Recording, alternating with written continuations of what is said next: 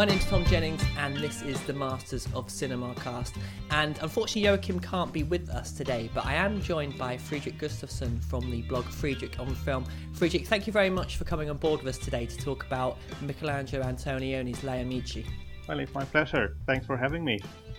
Yeah, and I thought before we kind of get stuck into the film and a bit of Antonioni in general, I just wanted to talk a little bit about kind of what you do and what film means to you, because it's not often that we have someone. Well, in fact, I can't think of any time we've had anyone who's worked at the Swedish Film Institute and who's especially been involved in the Ingmar Bergman archives. I just wonder if you could tell me a little bit about what you've been doing and what that's meant to you over the years. Well, that was a large question. Where shall I start? Well, I could start with saying that film has always been my thing. And when I was in school, it was always obvious that after I finished school, I would do something related to film. And that has also been the case. I've done hardly anything else other than film-related stuff. But I have also done pretty much everything you can do within that area. So I worked as a projectionist, and I worked as a film librarian, and I've studied film, I've sold film, I acted in films, I've written film scripts, and I worked at the Ingmar Bergman archives, and I worked at the Swedish Institute organizing Ingmar Bergman film festivals all over the world. So film is really my area in all its aspects. Yeah, I mean, it's kind of like, I think I always think this is like film, something when it gets under your skin, it's kind of almost like a disease that you can't get rid of, and it's that you spend every I'm week taking injections on a daily basis. Yeah, and it's that kind of thing, isn't it? I mean, it's like I was saying something to I was talking with a friend the other day, and I was and they were saying how their kids were so important in their life and all that kind of thing. And I was thinking, well, that's how I kind of feel about film. It's just that I'm utterly obsessed with it all the time, and it's a nice thing as well. I mean, it obviously it gives you something to live for, as it were. But I was particularly interested when you were talking about you've written films. I mean, if you had anything that's actually been made yet or anything. Well, the scripts that I've written recently have been sent to producers, but they have not been filmed yet, and I don't know if they ever will be. But who knows? But I've also I have a friend who is a filmmaker, and I've been working with her very closely in making her films. So I have no script credits. But there's something there.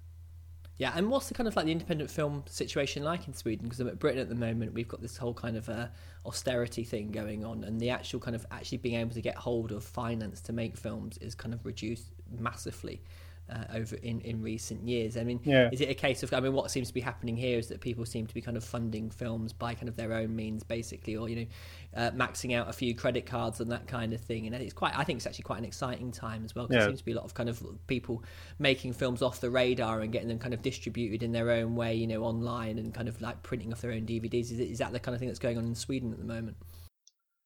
Well, the financial situation, I don't think has changed all that much because of the economic crisis or anything like that. We managed to do fairly well, the Swedish Film Institute is the main provider of funds for films.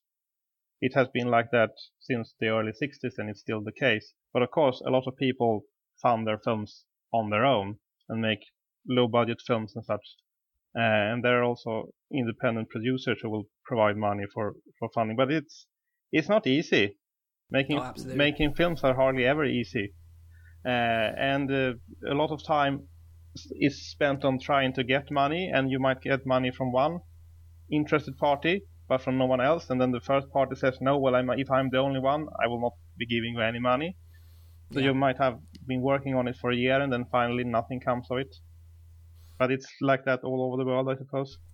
Yeah, I mean, definitely. I know a lot of great filmmakers who have never made a film in all their life because they can't quite get the money. And my attitude has always been, just go and make, if you can, just go and make it. Don't become too attached to the idea that someone's going to give you a ridiculous amount of money just to go out there and make it. If you can make something for £5,000, go and do it, as Yeah. opposed to waiting for making something for £20,000. And invariably, it seems to be the kind of the doers that kind of get out there. I mean, especially someone like Shane Meadows, who did kind of like This Is England and Yes. films like that. He's someone who kind of like, rather than sitting around waiting for it to come, the money to come to him, he just went and actually did it, and obviously kind of has kind of reaped the rewards since. But I was wondering, just if you just talk us through what it was like, kind of working on the kind of the Ingmar Bergman archives. Yes, they are at the Swedish Film Institute, and it's actually I've been involved ever since it started to happen, because I was studying film at Stockholm University, and I had Marit Koskinen as my teacher, and she is of course one of the world's leading Bergman scholars. Yeah. And one day she told us students that tomorrow there will be no class because I'm otherwise engaged, so you're free tomorrow. All right. And then she said, well, don't you want to know why? Yeah. Looking like a mischievous child. And okay, why? Because I'm going to see Bergman. Because he had called her and said that I have all these boxes with stuff in them and I don't know what to do with them. Would you like to come over and have a look at them? And she said, well, of course, how could she say no? So she went over there and looked at them, and then it took some time to sort all of the things out. But then the Bergman archives were established, and everything needed to be catalogized, of course, because it was basically a mess. Yeah. And my job was to work with his mail, his letters, Right. all the correspondence that he had saved from I think the first letter is from somewhere in the end of the 1930s. I don't remember the exact year, but 1939, 1940, something like that. Because he had saved everything that he ever wrote and everything he ever received from then until the day he died, basically. So there was a lot of letters going through, and I read them all. That's an incredibly personal way of Yes. getting to know someone. I would be horrified at the thought of someone reading through all my text messages, perhaps because they'd be so banal and boring. Yes. But I mean, what did you kind of learn about him whilst you were kind of going through this process? Well, a lot of things, but perhaps not anything that you wouldn't already know. I mean, he was very moody. Yeah, I gather that from. I think I watched a film. Was it Liv and Ingmar? Yeah.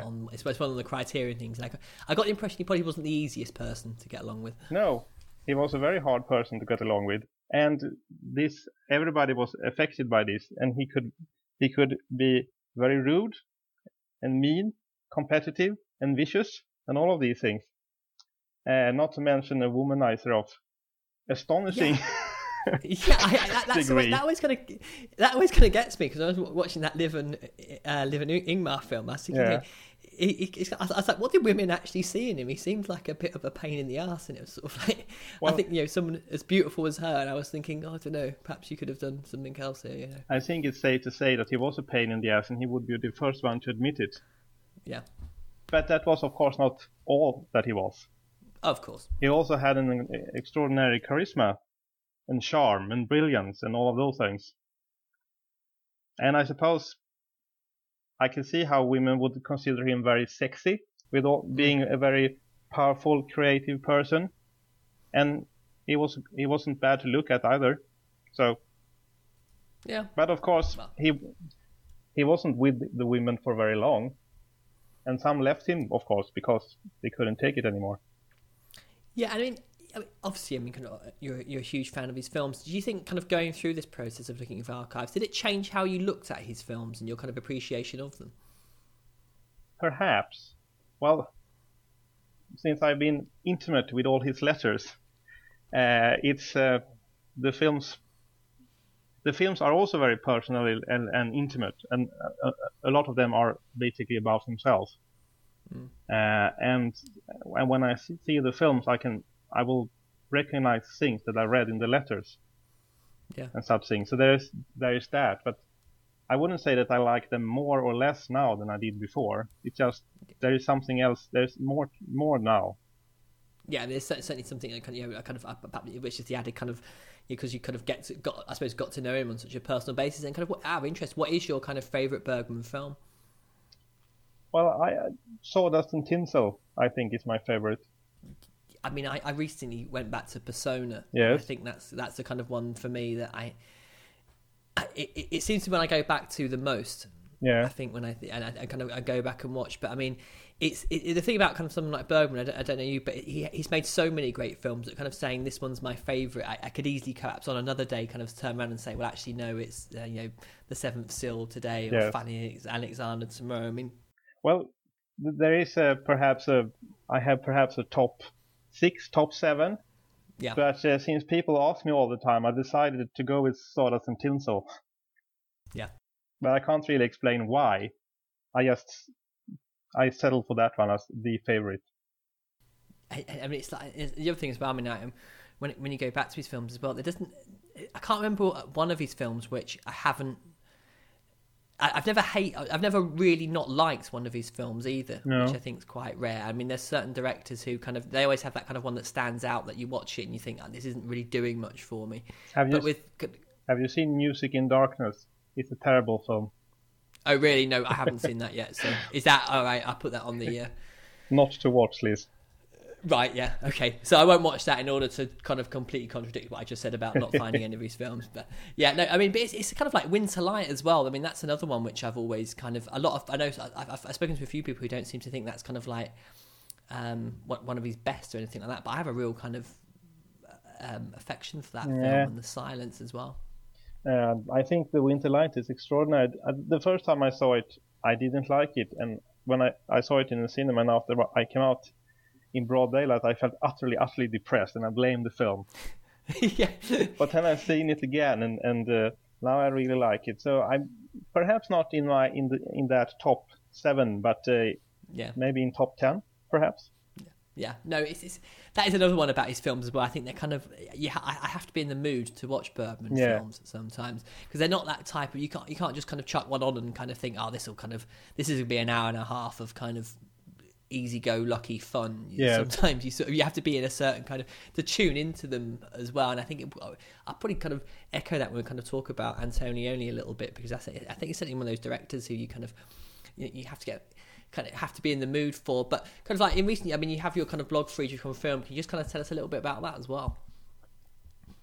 Well, I started blogging, I think, in 2005 in Swedish.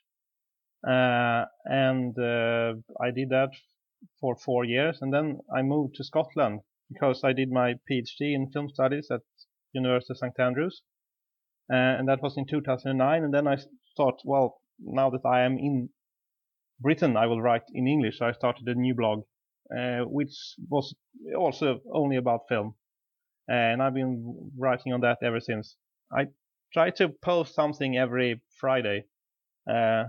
With the odd holiday and such, but yeah, and it's just film. It's not about me. It's only about film. Yeah, no personal. No personal. No, definitely. And I mean, I think just to our listeners, if you want to head to friedrichonfilm.blogspot.co.uk, it's definitely worth checking out. I mean, in terms of kind of, I mean, I love what you kind of were saying about Interstellar as well. I think that was a post I was reading. I was reading that a couple of days ago, and really interested in kind of what you had to say to it. So definitely, it's a blog that's worth checking out. And I guess just kind of segue into kind of Antonioni today. It's really I was relatively new to Antonioni up until about 4 years ago, and I hadn't actually watched any of his films.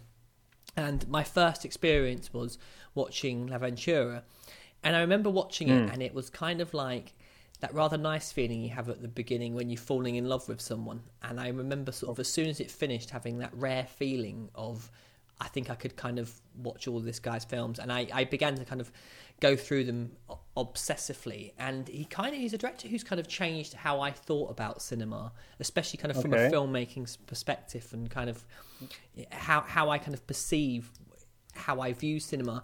And it really, I suppose it was a kind of the start of a love affair that's kind of gone on to this day. I absolutely kind of, I now would kind of put him in my kind of top list of directors. What was your kind of first experience of Antonioni, and what was the film that kind of got you into his work? Well, that's two different questions, really, or at least two different answers. The first film I saw, I think, was The Passenger, which I saw when I studied film. One of the first, I think, perhaps, well, it was one of the first films that we were shown in class. And I thought it was all right, but I wasn't particularly keen on it. I was not and then I saw Blowout, which I didn't like at all.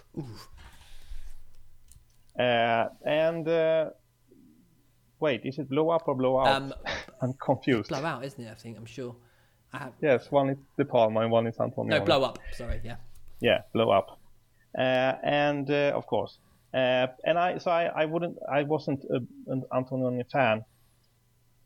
But I think, I don't remember exactly when, but at some point I saw, which one was that? Eclipse? Yes. Eclipse? How do you say it in English? I call it Eclipse. And I thought that was absolutely fantastic. And then I started to investigate further. And I realized that I really like the black and white ones, but I struggle with the ones in color. Yeah. And that is still the case. Really? Actually, because I've watched Blow Up again quite recently. And I always think it kind of, when I get over the fact, it reminds me of Austin Powers a little bit. And I kind of try and get over the kind of the kitschness of it. I really do get into that film quite a lot, actually. And I think the one that kind of, the only kind of one which I don't really get so into, is Zabriskie Point, which has never quite done it for me at all. But I've quite enjoyed The Passenger, and I would say to anyone who's as well, if you get hold of The Passenger on DVD, it's got a really interesting Jack Nicholson commentary on that DVD. I don't know if you've heard that. No, it's for that alone, it's worth kind of picking up. But I would like to watch it again because I realize that I think about it quite frequently. So it apparently it has gone under my skin, even though it was a very long time since I saw it and I didn't particularly like it. So I will perhaps watch it even next week, now that it's all fresh. Yeah, I think the thing about I'll talk about it in a little bit more detail, but I think the thing about his films are they certainly reward repeat viewings. Yeah. Because sometimes, especially when I watched L'Avventura, I sort of thought when it began, I thought, wow, I'm going to see this. I'm here to find out what happened to that girl. Yeah. And then about an hour into it, I was suddenly like, actually, do you know what? I don't even think I care about what happened to that girl. I think I'm interested in this little story now and where it's going. And it's a strange thing about his work is that sometimes it's quite deceptive in a way what it does narratively in terms of what you think it's going to be about and what it ends up being about. And I can see why some people get quite frustrated with it.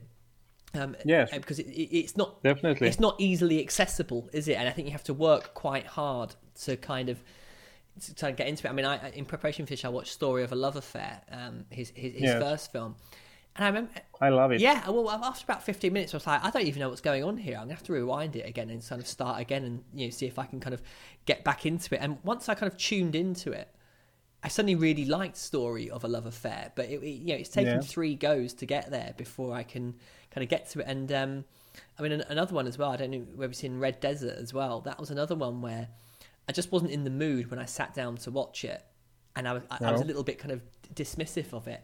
And I went back to it again when I felt a little bit kind of differently, and I suddenly got something out of it that I didn't get the time before. And I think that's the mark of a really interesting filmmaker, who kind of you can't pigeonhole straight away, because so much of films at the moment, I've made my mind up about those films within 20 minutes of them starting, and with Antonioni that doesn't seem to happen. Is that something you kind of feel as well? I don't know. I usually wait until I've seen the last scene to make up my mind about the film, because sometimes the last scene will change everything. So I'm not sure if I react differently to Antonioni's film than to any other filmmaker, but I think, well, you have to be open to his way of filmmaking, and because it's not like anyone else's filmmaking, and I also think it's perfectly legitimate not to like him. I mean, I would say that because Bergman was not exactly a fan. So.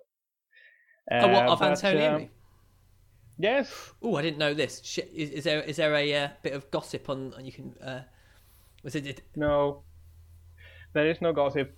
But Bergman has on occasion talked down. Really? Antonioni, finding him boring.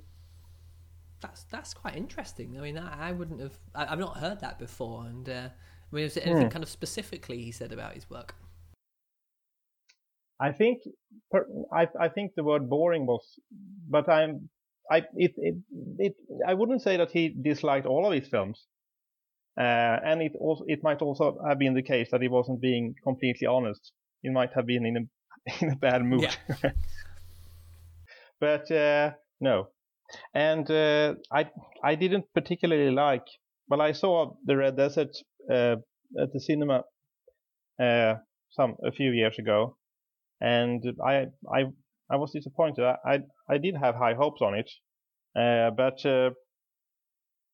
there was something there that I will I may like it if I watch it a couple of times, but I'm not there yet. Even though it has Monica Vitti in it, yeah, and she is sensational. Yeah, there was going back and kind of doing preparation for this episode. I do realise I have quite a strong attraction to Monica Vitti. Actually, that was yes. I could probably watch her all day, to be brutally honest with you, and just from a kind of a sheer kind of aesthetic point of view. But I suppose kind of like talking about Lea Amici. What was it about this film that you kind of obviously kind of wanted to come on and talk about it? What's it about in particular that you liked about it? Well, the reason why I chose it for our discussion today was that I hadn't seen it before. Oh, right. And as it came in between Story of a Love Affair and Il Grido, both films that I like really, really much, I thought that this would probably be good too. So that's the reason I chose it. And I wouldn't say it's one of his best. I was a little bit disappointed with it. But in a different way than I was disappointed in Red Desert, because this felt perhaps Red Desert was too much Antonioni, but this was too little Antonioni. I would completely agree with what you said on that, because I went through the past kind of couple of weeks. I've sort of started at L'Avventura, and I went to Le Notte and Neclise and Red Desert and blew up into Zabriskie Point, and I think I'd kind of tuned in to kind of the latter day, certainly kind of these latter films of Antonioni. Yeah. And when I went into this, I suddenly thought, where is Antonioni in this film? I was trying to kind of see it as kind of a bridging film, perhaps. And I think I watched Story of a Love Affair about 3 days ago, and I certainly recognised more the Antonioni I saw in that than I did in this. But it took me it took me one viewing to kind of get over the fact that this wasn't the kind of L'Avventura, La Notte Antonioni. But once I kind of got over that and kind of went back into it with fresh eyes on a second viewing, I kind of began to see kind of certain aspects of his work, which I think is quite Antonioni. Like, for example, I mean, it's certainly a film that's made from a women's perspective, isn't it? And that was something which I kind of felt that we do get in a lot of his films. And what I kind of liked about it kind of starts with this kind of attempted suicide that we see. And I sort of thought it was going to be kind of, the whole thing was going to be kind of based around that. But it kind of very quickly goes, it sort of goes on a tangent, doesn't it? Because it's not really about that in general. It seems to be more about these group of women and the relationships that they have between them. Yes. The suicide might almost be seen as a plot device to get the woman who comes to Torino to meet these other women. Yeah. But because that thing is not what is important in the film. But it does lead to, there's a Rosetta, the girl who tries to commit suicide, and Clelia, perhaps the main character in the film. They have a scene on the train together, and Rosetta said something like, "Why should I live? To decide what to wear? And when I decided what's waiting for me, That sounded like a very Antonioni thing to say. Yeah, I mean, I think it's fair to say. What? I think it's fair to say he has a very bleak outlook on life. I mean, he's certainly Yes. a very half glass full type of person. I mean, he isn't sort of half empty. Sorry, I think he has kind of a very pessimistic view on life, and I think Yes. I see that in this film quite a lot. And it's strange because when you have a filmmaker that perhaps is that kind of, I suppose, not down on humanity, but kind of coming from a perspective of what is the kind of the point of it all. That's where I think when we talk about kind of having to tune into his films, because when you're watching that, if you watch something, I don't know, Meet the Parents or something like that, it's just a funny, happy-go-lucky film that you can get into, and you can kind of be in any mood to watch it, and it'll kind of make you laugh. But this is, you kind of watching these things, and when she says that line, you're like, oh my god, that's just so depressing. And Yes, it is. I call it the Monday morning feeling when you sort of wake up and you don't want to go to work and you can't be bothered, and it's that sort of slightly sort of the world's not so great. And I think it kind of, that really kind of sets the stall out for the film, because I don't think it doesn't get any more cheerier, does it really? No. Well, it does end with her going back to Rome and getting a good job. Yeah. And whether that is a happy ending or an unhappy ending, I suppose, depends on a lot of things. But it could have been worse, after all. Yeah. Well, the way I saw it, she's leaving on her own, isn't it? I mean, the fact that she hasn't kind of, there's still no kind of connection in her life, I think. But the way I sort of thought that she starts off alone, she's going home on her own. But I mean, it's interesting when you see a film as well, I think, made in this period, that it's being made from a women's perspective, because I mean, so much of film, especially you kind of think it's very kind of masculine, and this is kind of, it's interesting to kind of see, what are we, and we're talking kind of in the 1955, to see a film that's, it's kind of almost like from a feminist perspective, isn't it? Yes, it did remind me of some films by Joseph L. Mankiewicz at some point, with all of these women characters, and there's no main characters, but the focus shifts around a bit, like something like Three Letters, All About Eve, and that kind of thing. And also, of course, Bergman did also a lot of films centered around women.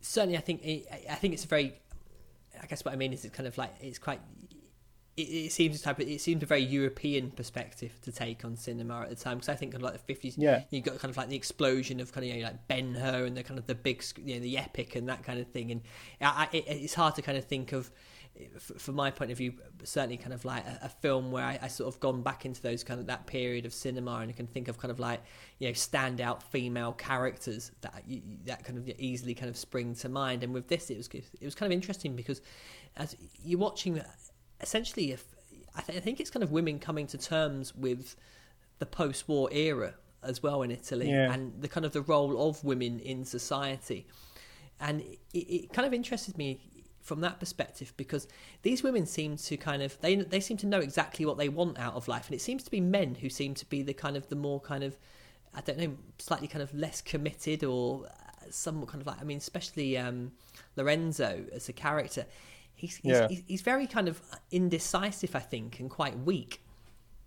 Well, I'm not sure that the women are more necessarily decisive or stronger, but one thing that is clear, it seems, is that the women have moved on, but the men haven't, because the women are clearly usually in charge here. Perhaps not when it comes to love, but when it comes to careers and such, they seem to be ahead of the men, which I thought was very interesting.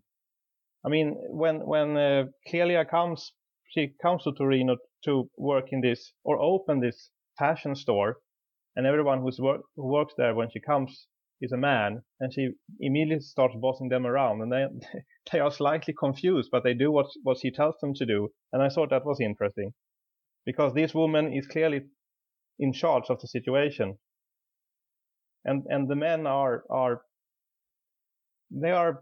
chauvinistic, and then they try to charm her and give her compliments and such, but that hasn't worked on her, because she's all business. And I like that. Yeah, certainly. I mean, to me, it's kind of interesting, because as well, when you watch many of the scenes, that the men are always kind of almost behind the women as well in terms of kind of how the scenes are composed. They're completely directing the scenes and telling them what's going on and kind of being in control and in command. And I mean, we often talk about kind of cinema, it's shot through a male perspective. And I feel like I don't get that with this film. I do think it's kind of very much kind of shot from a female point of view to a degree.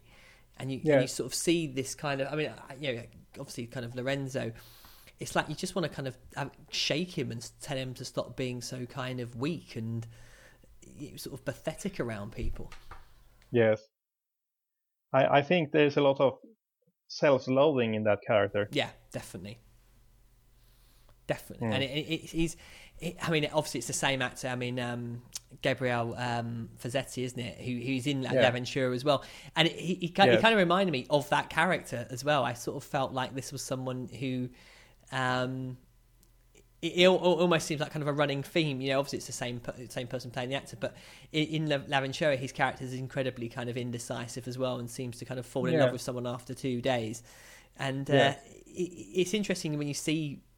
I guess kind of like these men who are completely, like you say, that they're stuck in the past, aren't they? They don't seem to kind of be moving along with modernity. No, they're not. And there, of course, Antonioni is the direct opposite, because he was the embodiment of modernity, which is also interesting. Absolutely. I mean, you know, he seems to be... I think the thing about him, perhaps one of the reasons why, I mean, you know, you kind of talk about Bergman and perhaps not being so keen on him, but it's interesting to me that a lot of his films weren't that well received, both kind of critically and kind of at the box office. And I wonder if perhaps he was kind of slightly too ahead of his time. Yes, there is that possibility, but perhaps not all the time, because, I mean, in the 60s, I think he was very much off the time. Perhaps in the 50s, I don't know. Well, obviously he was never mainstream in any way. Yeah, absolutely. Perhaps Story of a Love Affair is perhaps the most mainstream film he made, but that's still a great piece of art. But I don't necessarily think that it was because he was ahead of his time that he was not a success, but maybe it was because the other films, or the later films, starting with Il Grido, there's not much happening there. It's a lot of the films are mainly people walking around and being miserable, and then every now and then looking at each other without saying anything, and then doing some more walking. And perhaps, well, people might be bored, like Bergman, by that, and wondering, is this all there is? Yeah. But personally, I could watch Monica Vitti walk around for hours. Yeah, well, but that's just me. Yeah. No, I think there's a lot of people who would probably agree with that. Now, I was going to say, kind of in terms of kind of the structure of this film, it certainly feels like it's more of a collection of scenes than it does a kind of a coherent whole. It kind of labours its points slightly, and I was after about an hour on my first viewing, I was like, right, where are we really going with this? You know, what we're really kind of looking at. But I think it works as... when you kind of look at the scenes and kind of stick them together, I think it works better when you look at it as being kind of narratively, at least, perhaps quite disjointed, but deliberately so, in a way. I don't think there is this kind of like, you know, one narrative hook that we're kind of going from we're starting off with a story and we're going to get a kind of a cozy, nice kind of, you know, ending to a film that wraps everything up. I don't think that's how he kind of rolls at all.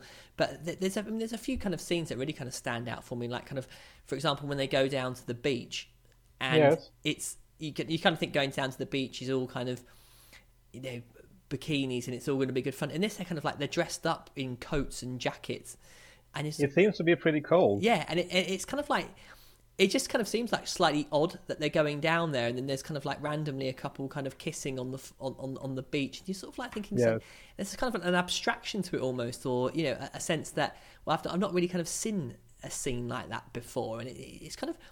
It's strange because all the time I'm watching it, I'm kind of consciously aware of the fact that looking out for things in the film that might help me kind of lead into it. But I don't know about you, but I felt the beach scene when you kind of see the women, I was slightly kind of like, what are they actually doing there? What's the point in this? It's a valid question. And it's most unclear why they are there, and they seem to be in a hurry to leave almost as soon as they get there. Exactly, yeah. And it's also weird because, well, there's a number of women and a number of men, and they all seem to have, at one point or another, everybody seems to be kissing everybody, which is also very strange. Because why are they doing that? Are they doing deliberately to spite each other, or is everybody in love with everyone else? It's most unclear. But it doesn't really matter either, because they probably don't know themselves. Yeah, and there's a brilliant scene. I think one of the characters says something like, "Oh, if a man kisses you in public, it means he doesn't love you." Yeah, something like that. Yeah, and I sort of thought, I mean, I could almost hear perhaps kind of a slightly bitter and twisted Antonioni kind of saying that, because it seems like the type of thing, if that, I mean, I'm kind of guilty of it before, but I think the exact line is actually, if a man kisses you in public, it means he doesn't have any feelings. And we all see Pete. I mean, there's actually outside my work, there's this corner of a street where everyone kind of seems to stop, and it seems to be the point in Manchester where couples go on their separate way to work. And I always look down and see people kind of kissing and hugging. And I always sort of think, oh, God, why are they so in love? And, my last relationship ended in a disaster, and the bitter, horrible side of me comes out of me. But you sort of, and it's like, and then you kind of like, you meet someone else and you kind of, your perspective changes. And I sort of wonder to myself, is this kind of him being kind of like really kind of, just down on life, as it were? And it seems like such a baseless thing to say. Yes, but perhaps it's not him speaking. Perhaps this particular woman was just being bitter, the character. It seems that she might have been going perhaps with the guy, or perhaps it's something like this.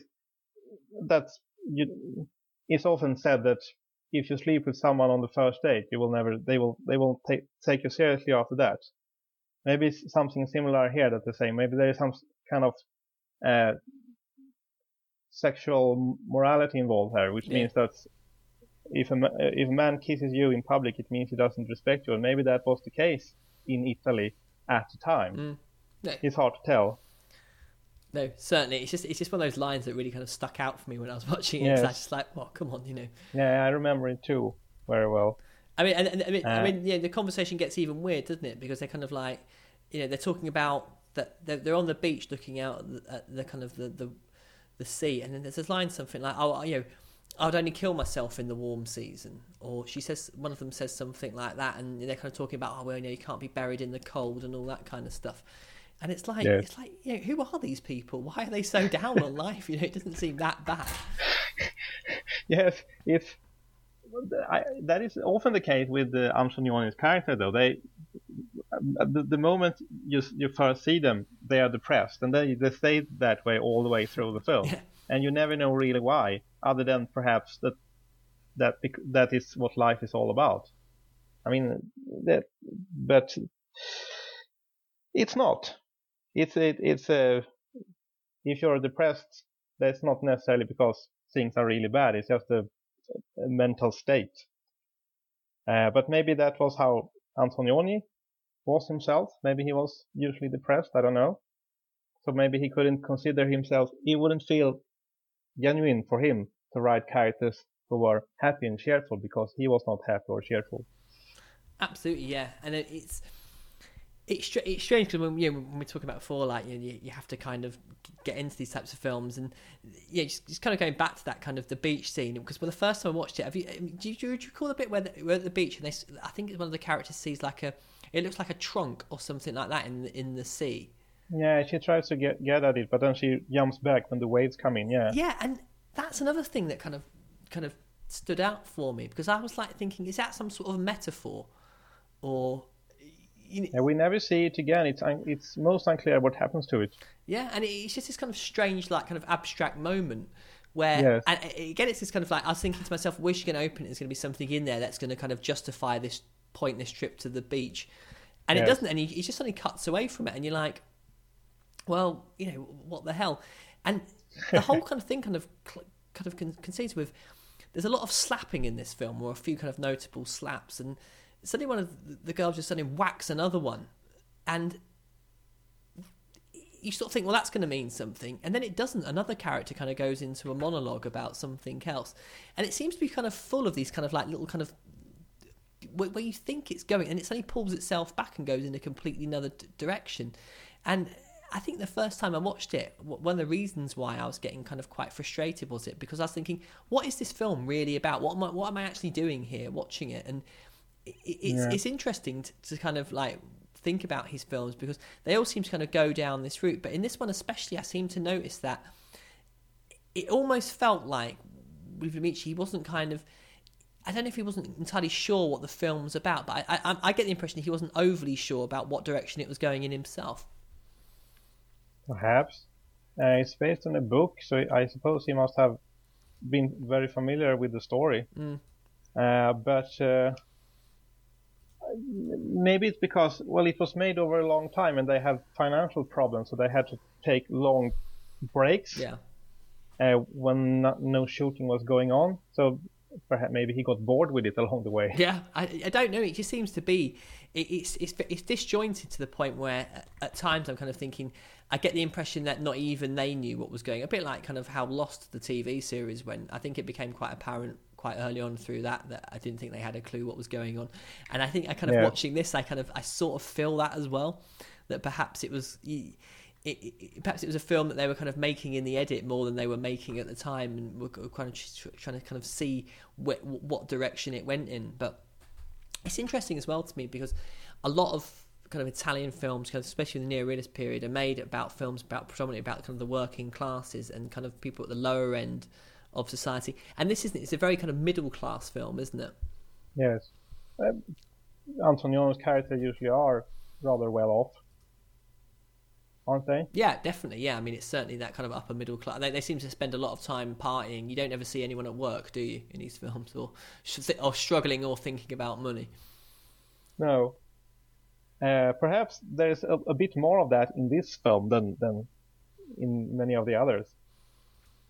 Because our main character, she is a working girl, even though she's not she's a manager, but she is still working and she's worried about income. And the person that her love interest, Carlo, he's probably working class, which seems to be something of an issue between them because they are different. They don't really speak the same language, which might be a class thing. Yeah, it's hard as well because with Carlo, because I sort of felt a little bit sorry for him. Yes, me too. He doesn't seem like, I mean, the other kind of men in the film are quite annoying and very kind of dismissive, especially Lorenzo. I mean, he's just an absolute time waster. And you don't like him particularly, but Carlo seems to be kind of, he seems to be a pretty straight up guy, doesn't he? You sort of think that's... Yeah, he's a decent guy. And he might, as you say, he might be the only decent guy in the film. And it's a shame because they might have been friends and they might have been lovers if she hadn't moved to Rome when she was younger and then started living a completely different life. And there is a feeling there in the film of what could have been. Definitely. And that they have some very nice moments together. For example, when they work they take a walk and they walk past a courtyard, and she says, "This is where I used to live." And yes, actually, I think this woman here was here when I was here. And if you want to, you could interpret that scene to mean that if Clelia had stayed here, she would not have gone anywhere in the world. Yeah. And she would have been trapped like these people here, but she has progressed. Unfortunately, that also meant that she had to give up on love, as it seemed. No. Maybe you can't have it both. You will either have love or you will have a career. You can't have both. Yeah. I mean, maybe that's what ails all of Antonioni's characters. Certainly, I mean, it's very much true. I mean, I hear so many times in you know people who kind of they seem to have this kind of it's one or the other attitude, and Yes. it's. I don't know. Perhaps it's finding the right person. Someone who kind of can accommodate.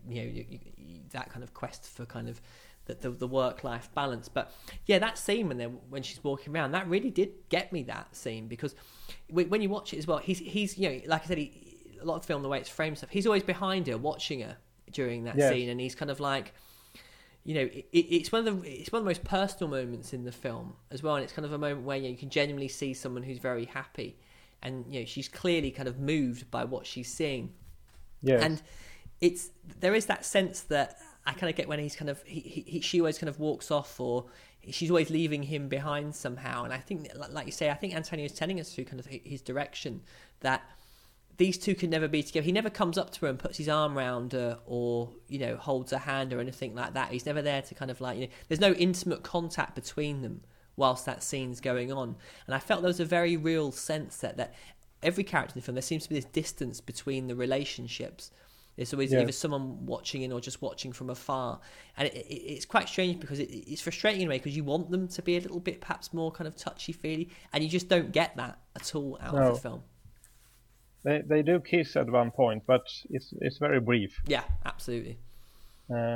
Another scene that I like a lot, and which also feels like pure Antonioni, if you like, is when Rosetta and Lorenzo have a discussion. They are by the side of the road above the river. Yes. And they talk about love and death and life. Yeah. And this is where she tells him that I'm not sure if she says that she loves him, but at least she says that she wants to be that she's interested in him anyway. Yes. And I there were several things I liked about the scene, but the one thing in particular that I liked, this is the only time that Lorenzo seems to be remotely attractive, because when he understands that what she is in fact saying is that it's him that she likes, he has this. His face is very moving, because he doesn't really know. This was totally unexpected, and you can see that he's pleased by it, but he at the same time he doesn't really know what to do with this information. Unfortunately, then of course he takes advantage of her. But there is a moment there when you can see all these conflicting feelings in his face, and then he goes back to being his old douchebag. Yeah. I mean, it's interesting, because I mean, she's talking about Lorenzo. He's an artist, isn't he? And it's a very kind of human moment as well, where she's talking about the kind of the jealousy that she's felt when other women are being kind of painted by him. Yes. And he wants, she wants this kind of exclusivity over him, and it's kind of, I think that scene actually for me was the point where I really started to dislike Lorenzo even more, because you can just see him kind of like he's kind of feeding her this line like, how can someone like you be secretly in love with a guy like me, and blah blah blah, and he's sort of watching him, and it's like. But don't you think that might actually be sincere? I don't know with Lorenzo. This is it. I just don't. That's the thing I suppose about Antonioni films. It's like I don't know how much I trust the sincerity of what I'm seeing a lot of the time. Yeah. I think that kind of it's one of the things I kind of get through watching his films more than once, is that I begin to kind of see people completely differently. Like especially in La Ventura, where the name escapes me of the lead character, but I really didn't like her the second time. The last time I watched her. Her friends died, and she sort of kind of goes on a sort of kind of affair with her best friend's, her might be dead friend's boyfriend. I'm thinking, what are you doing? You're horrible. You know what I mean? You should be kind of trying to find out what's happened to this poor girl. And with kind of that, and the other thing about that scene as well is how it's kind of framed around that kind of, it's like a pile of rocks or something like that, or bricks. Yes. And it's a really strange sort of, I can't believe it wasn't scripted that there would be that kind of block there, but they're kind of talking to each other, kind of peering over it, and kind of he's leaning on it and things like that, and it's a really kind of interesting kind of I think it kind of shows the actual divide between them, literally, as it were. Yes, it's very prominent, and it might be that it happened to be there when they came there, but it doesn't really matter, because they're using it for a particular purpose, and it's both very obvious, but at the same time perfectly natural, which is No, absolutely. Always where symbolism is at its finest. When it's there, but it's not in your face. No, absolutely. And I guess it's kind of a nice way of talking about kind of like the direction of Antonioni in this film, because I don't think you could watch this film and say he's not kind of like most directors now. When we kind of think about kind of film style, it's because you notice them. Like, you know, when you're watching a Michael Bay film, because it's just there, isn't it? And it's just all over the screen. You can kind of see his kind of style. And with Antonioni, his style is quite understated and underplayed, isn't it? It's not something. He's not kind of like an Orson Welles who kind of goes for these angles, and you don't kind of notice him in the scene so much. A lot of this is shot from kind of a mid shot, and it's quite an intimate film in a way. I don't think you kind of notice him as a director in terms of kind of his visual style so much, in the fact that his visual style is because it's so underplayed, perhaps. Well, I think this is one of the things that make this film feel less Antonioni-esque than many of the others, because of the style. Because one thing that is Antonioni likes is to have shots where there are no one in them. There is just architecture and texture and such things. That might be a definitive Antonioni shot, but there is hardly anything of that in this film. So in that case, this film feels less personal stylistically, perhaps, than anything that Michael Bay might have produced. Yeah, I don't think we ever want to If we are to compare the two, I think we should definitely do a show talking about Michael Bay and Michelangelo Antonioni. Yeah, definitely. I mean, compare and contrast. Oh god, yeah. I mean, if we used to give Michael Bay this screenplay, oh my god, we can only imagine the horrific film that we would get. But no, you're completely right. There's always people in the shot in this, you know, and it's shockingly crowded. Yeah, I mean, and this isn't it's a 4:3 framed film as well. And it's full, isn't it, of characters all the time, and they're always talking. Yeah, it is so dialogue driven, and it's almost like a drawing room comedy. Yeah, something like Q calls the women or something. Yeah, no, definitely. It's a strange one, because I was kind of. Like I said, because it's kind of, it's not made in the period where I kind of really, I'm not my favourite Antonioni period. So kind of looking at it, I was sort of like, it sort of felt a little bit like television sometimes, like a sitcom or something like that, with the camera just panning left to right and right to left as people kind of enter and go out again. And I'm sort of watching it thinking this dialogue, and a lot of the dialogue is quite perfunctory, really. It doesn't seem to kind of have that much to do with the story, and it's kind of people kind of talking about kind of things like clothes and where you've been and what you've been up to and all that kind of stuff. Yes. It's quite, I don't know, quite mundane, a lot of it, I find. Yes, and it's sometimes, for example, it starts in a hotel room or two hotel rooms. Yeah, and they look very. It looks like very cheap studio sets. It looks most unconvincing. And I thought, as I started watching it the first time, I thought, what is this? Is it amateur night? But then it got better as the film progressed. And when I saw it the second time, I didn't mind so much. But that was not at all what I expected from an Antonioni film when I started watching it. But there might be reasons for that as well. Maybe there were financial reasons for it, or I don't know. Yeah, no, definitely. I think it's. I don't want to say it's kind of. I don't want to say it's kind of a bland, visually looking film. I just think it's quite different. I didn't notice him so much in it, and I couldn't kind of see the kind of Antonio style. I think the kind of the Antonioni kind of trademarks in it come through the kind of the dialogue and the kind of the nihilism of a lot of the characters, and that kind of slightly bleaker outlook on life. I think that's where it comes from me. I don't so much see it in the kind of the visual side of him. I mean, and the takes are very long as well in this film. I know he doesn't use a long take, but the takes are quite long in very boring places. Like, I mean, that bit where they're all in the kind of, I think it's someone's house, and it's just kind of, there's shots that last about a minute and a half, and it's literally just three people talking, and one character will be standing there with two characters at her side, and she'll just be alternating between either of them.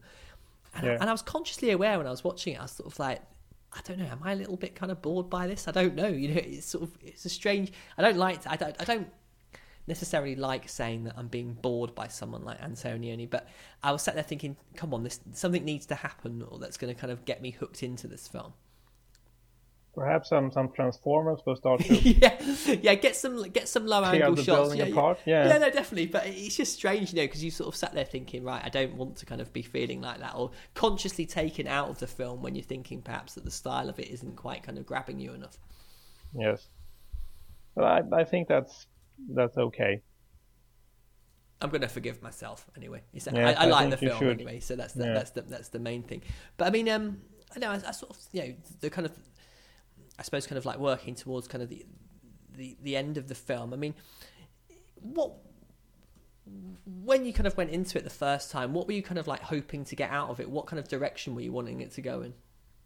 You mean what I wanted to happen to the characters? Yeah, I mean, what were you kind of like thinking? What kind of resolution were you wanting to see from it? Well, first I thought that it was going to be some kind of detective story. Yeah. Like, because it started off that way. Why did this girl try to kill herself? And they ask around and they talk to people and they bribe the maid so that she will tell them whether she made any phone calls, and if she called anyone, whom did she call, and that kind of thing. And I thought, okay, so this is it. This is a detective story. Why did this girl try to kill herself? But then it turns out that she didn't try to kill herself for any particular or interesting reason, and all of that thing is dropped. Yeah. And at that point, I stopped thinking about where things was gonna go, and I just watched, because I thought, well, I'm not going to try to anticipate what Antonioni is going to do. I'm just going to sit here and watch him do it as he does it, and not trying to outsmart him or anything like that. So I was sidetracked, if you like, after the first 10-15 minutes, and then I stopped thinking about it, because I didn't really have anything to. It would have been one thing if there would have been a love affair that you might be rooting for. I really want these two people to get it off, but there was no such couple, so I couldn't really attach myself to that either. So there was really nothing. So it was basically just more than following the story. It was following in Antonioni. Where is he taking this? It's a very auteurist thing to say, but that's what it felt like. No, absolutely, and I completely agree with what you're saying, because when it started off, I thought we were going to kind of get this. I thought we were going to find out what this suicide was all about and the reasons behind it, and get some kind of like deep insight into human life. And instead, what we kind of get is this kind of a group of kind of girls who, a group of a friendship group. Yes. And when you sort of look at them and you sort of, it's a strange thing about a group of friends is that I think it's kind of realistic in a sense, because groups of friends are often made up of incredibly contradictory people whose, I mean, I know from my own experiences that my friends, I don't agree with everything they say, a lot of them, and sometimes everyone's got kind of a different perspective and a different personality, and it feels like an ensemble piece, definitely in the truest sense of the word, that this is a group of people who they're very different, and they're very they've all got the kind of a very kind of different outlook on life. And they're not particularly nice to each other either. No, and that's the other thing as well, is that you look at them and you think they're friends because on paper that's what they are, and they bitch about each other and they kind of steal each other's boyfriends, and I think is there a hint that there's kind of a lesbian affairs happen between a couple of them as well? I seem to vibe that off a couple of them as well. There seems to be something going on. I'm not sure if I was overreading things, but they seem. I didn't think of that. But they seem it's very much, it feels quite real. And what I kind of thought about the film was that, we're going to kind of see this kind of melodrama almost of this character kind of, she's going to settle down, she's going to meet something, and you don't get that, and it sort of fades off into a completely different direction. Yeah. And I guess I kind of have to ask myself the question really after a while, did I really care where the film was going? And I think my kind of thoughts on it were I was quite enjoying just seeing these people, but come the end of it, I wasn't really that bothered about anyone, really. No. And that's not how I feel about a lot of his films. I do find myself getting quite into the characters and what's going on. But this, I felt there was I felt incredibly disconnected from everything that was seeing. And at the end of it, it was.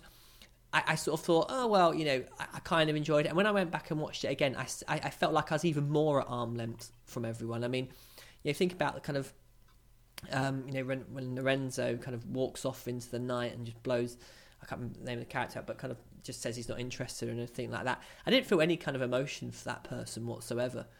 No. And it's quite strange to have a film where you're that kind of... I mean, people might say that about Stanley Kubrick films sometimes, that they're a bit lacking in emotional depth, if that's the way you go into them.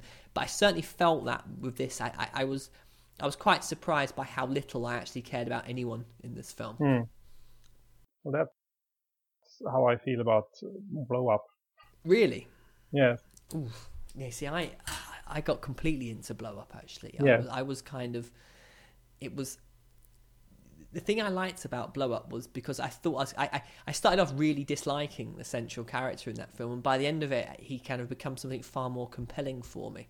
He kind of it was quite strange, but in this, I sort of felt like almost the opposite, really. That it did seem to have quite a compelling start and an interesting start, and by the end of it, I felt kind of slightly apathetic to it all.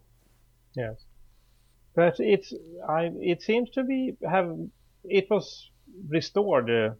I think in 2010 or 2011 or something like that, and it was shown on cinemas all over the world, and it seems to have gotten good reviews.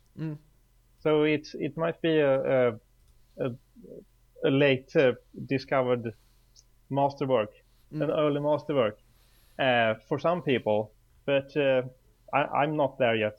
I have to say. Yeah. But I think I saw Ecclesia yesterday, and it's absolutely flawless and fantastic. And what I had hoped that Le Amici would be something like that, but it was not. And so I think that's certainly. I mean, what I was going to say to start with about kind of films. Perhaps a lot of these films they reward repeat viewings. Yes. And I'm thinking perhaps, I mean, obviously I've seen it twice now, especially kind of like L'Ecclesia and Red Desert and L'Avventura and La Notte as well. I mean, I've seen them several times, more times I can remember, really. And that's when I kind of like, I've completely got them. And I'm wondering with this is like, perhaps I might go back to it, in a couple of years or something and get to it. But at the moment, I do feel quite sort of, I don't not like it. I can't quite get it, what it is I'm meant to be getting out of watching it. And it's like, sometimes I find films when I feel like that, I find an urge to go and watch them again far more compelling if I watch a film and really like it. Yes. Because sometimes, there's types of films that I don't like, it's because they're rubbish, and there's other films that I don't like because I don't think I've got them, and I think this definitely falls into the category of having not got it, or I'm just waiting for that thing that kind of sets off in my head, and I think right now I can go back to this and watch it and really kind of take it in, and that hasn't happened yet. And to me, that is still quite an interesting. It's a very interesting film. I think it's just it hasn't kind of. It's by no means a bad film. Absolutely not. No. It's a good film. It's just that, well, given that it was made in this part of Antonioni's career, I thought it would be spectacular, which it is not. So it might be, had it been directed by someone else, this would not even have been an issue. Well, it's a fine film. There's nothing more to it. But here, he had set the bar so high that he brought it upon himself, basically, if you don't like this film. Yeah. No, absolutely. I mean, I completely. Is there anything else you'd like to kind of add about the film? No, I think we've discussed it. Yeah, I think we've pretty much nailed it. I mean, I would say, would you recommend this film? I mean, on its own, or would you kind of say you have to kind of watch it in the context of kind of perhaps doing a bit of a kind of a home cinema festival of Antonioni? As one should on a regular basis. Well, I was actually thinking that. I was, for example, shall I recommend it to my parents, for example? Yeah. And I thought, no, not really. Yeah. Because it's for Antonioni fans, they must see it. And perhaps for people interested in Italian cinema, or perhaps for people who like to watch beautiful people in beautiful clothes. Yeah. There's a lot of that here. So I wouldn't necessarily recommend it. Not because it is bad, but because there is so much other things that is much more interesting and much better, both by Antonioni and by others. Yeah, no, definitely. I mean, I would say, I have a bit of a love affair anyway with kind of like Italian film from the 50s and 60s. So from a purely aesthetic point of view, I can say, watch it for the characters and, the way these people look. But I think it's more of a kind of film which I have to see in the context of the rest of his work. And perhaps it will kind of like make sense then. But as kind of a standalone film, I'd be kind of like, great. It's a perfectly watchable film and it's interesting. But I think it works better when you kind of see it as a whole with his other films and not so much a standalone film. But I mean, just a quick word on the Blu-ray. I mean, have you got the Masters Cinema release of this? Yes. Yeah, definitely. I mean, I was going to say that the restoration of this film is absolutely brilliant as well. Yes, it looks flawless. Yeah. But at the same time, it's not too good. Yeah. Because it sometimes happens that I've seen films on Blu-ray where the image has been so razor sharp it feels weird. Yeah, no, definitely. This was not an issue here. It looks perfect. No, it's one of the things we've talked about on this podcast before, and certainly my other one, where we say that just make what's there better. You don't have to kind of scrub things up. You don't have to remove all the noise, and you don't have to kind of go in digitally too much. And I think it was a fantastic restoration. I know they spent quite a lot of money on it as well to make it look how it does. And there were several prints of the films that were kind of cobbled together to make it look as well. And I think it's an absolutely fantastic Blu-ray, certainly to look at, and the sound as well. I mean, I watched the DVD of Story of a Love Affair the other day, and it was a Region 1 DVD that I've got, and it's atrocious, to be brutally honest with you. I wouldn't say it's unwatchable, that'd be a bit melodramatic, but the sound as well was awful, and the picture was just this kind of muddy mess, and it was so good to see that the film has been given this kind of so much love and attention. I think it's definitely worth, from that perspective, it's a pretty great Blu-ray. And I also found the interviews with Gabe Klinger as well quite interesting on this, and the booklet as well I thought was well worth a read. So overall, I mean, I think it's a pretty decent Blu-ray package. I'm sure you would agree with me on that one. Well, I wasn't that impressed by the extra material. The only thing that I really, really liked was the letter from Antonioni to Italo Calvino. Yeah, no, that was quite good, yeah. That I thought was the highlight of the extra material. It's a nice, he has a lot of interesting things to say in it. I think perhaps I like the letter more than I like the actual film. Right. But he writes a lot about what it means to do an adaptation, for example, because this is based on a book, yes, of course, which is not that common for Antonioni. And he also complains about the fact that, well, he working with producers is a pain. I can second that. And what he says here is, what I wish for is to be able to someday make a film in full agreement with the producer, without scandals, without interruptions. In other words, under normal conditions, normal, nothing more. I have never had this luck. Yeah. Poor guy. Well, I mean, I can attest to working with kind of producers and things like that. It can be an absolute pain in the what's it. And unfortunately, kind of, I sometimes think the role of producers there to kind of stop things from going crazy. And you can certainly see examples of films like Heaven's Gate, where what that film needed was a producer, and a very strong one at that, and it didn't have one. You can kind of see what goes on with it. So I can kind of see where he's coming from. But it's certainly, it's the struggling creative, isn't it? He wants his own control over everything, and I still think he managed pretty well, to be brutally honest with you, even with kind of whatever restrictions were put in place. But I think that's kind of probably it then for this one. Fredrik, very many thanks for coming on board with us today. Can you just tell me where we can find more of you on the internet? Well, I'm on Twitter, Fredrik on Film. And also, you mentioned my blog, fredrikonfilm.blogspot.com or .co.uk, whatever you are in the world. I think that's, well, yes, there's one thing place more. There's the Italian film journal La Furia Umana. I write there frequently, and I'm also on the editorial board for that journal, so you can find me there. It's not in Italian, it's a multi-language thing. So there's articles in English and French and Italian and such. My stuff is in English. Brilliant stuff. And you can find more of us on moccast.blogspot.co.uk. So you can also find us on criterioncast.com. You can find me on 24framescast at blogspot.com, and you can also find me on Twitter at 24framescast. So Fredrik, many thanks for coming on board with us today. It's great talking to you. It's a pleasure. It's been a great talk. Thank you very much. Thank you very much. Good night. Yeah, cheers. And thank you all for listening, and we'll be in contact soon.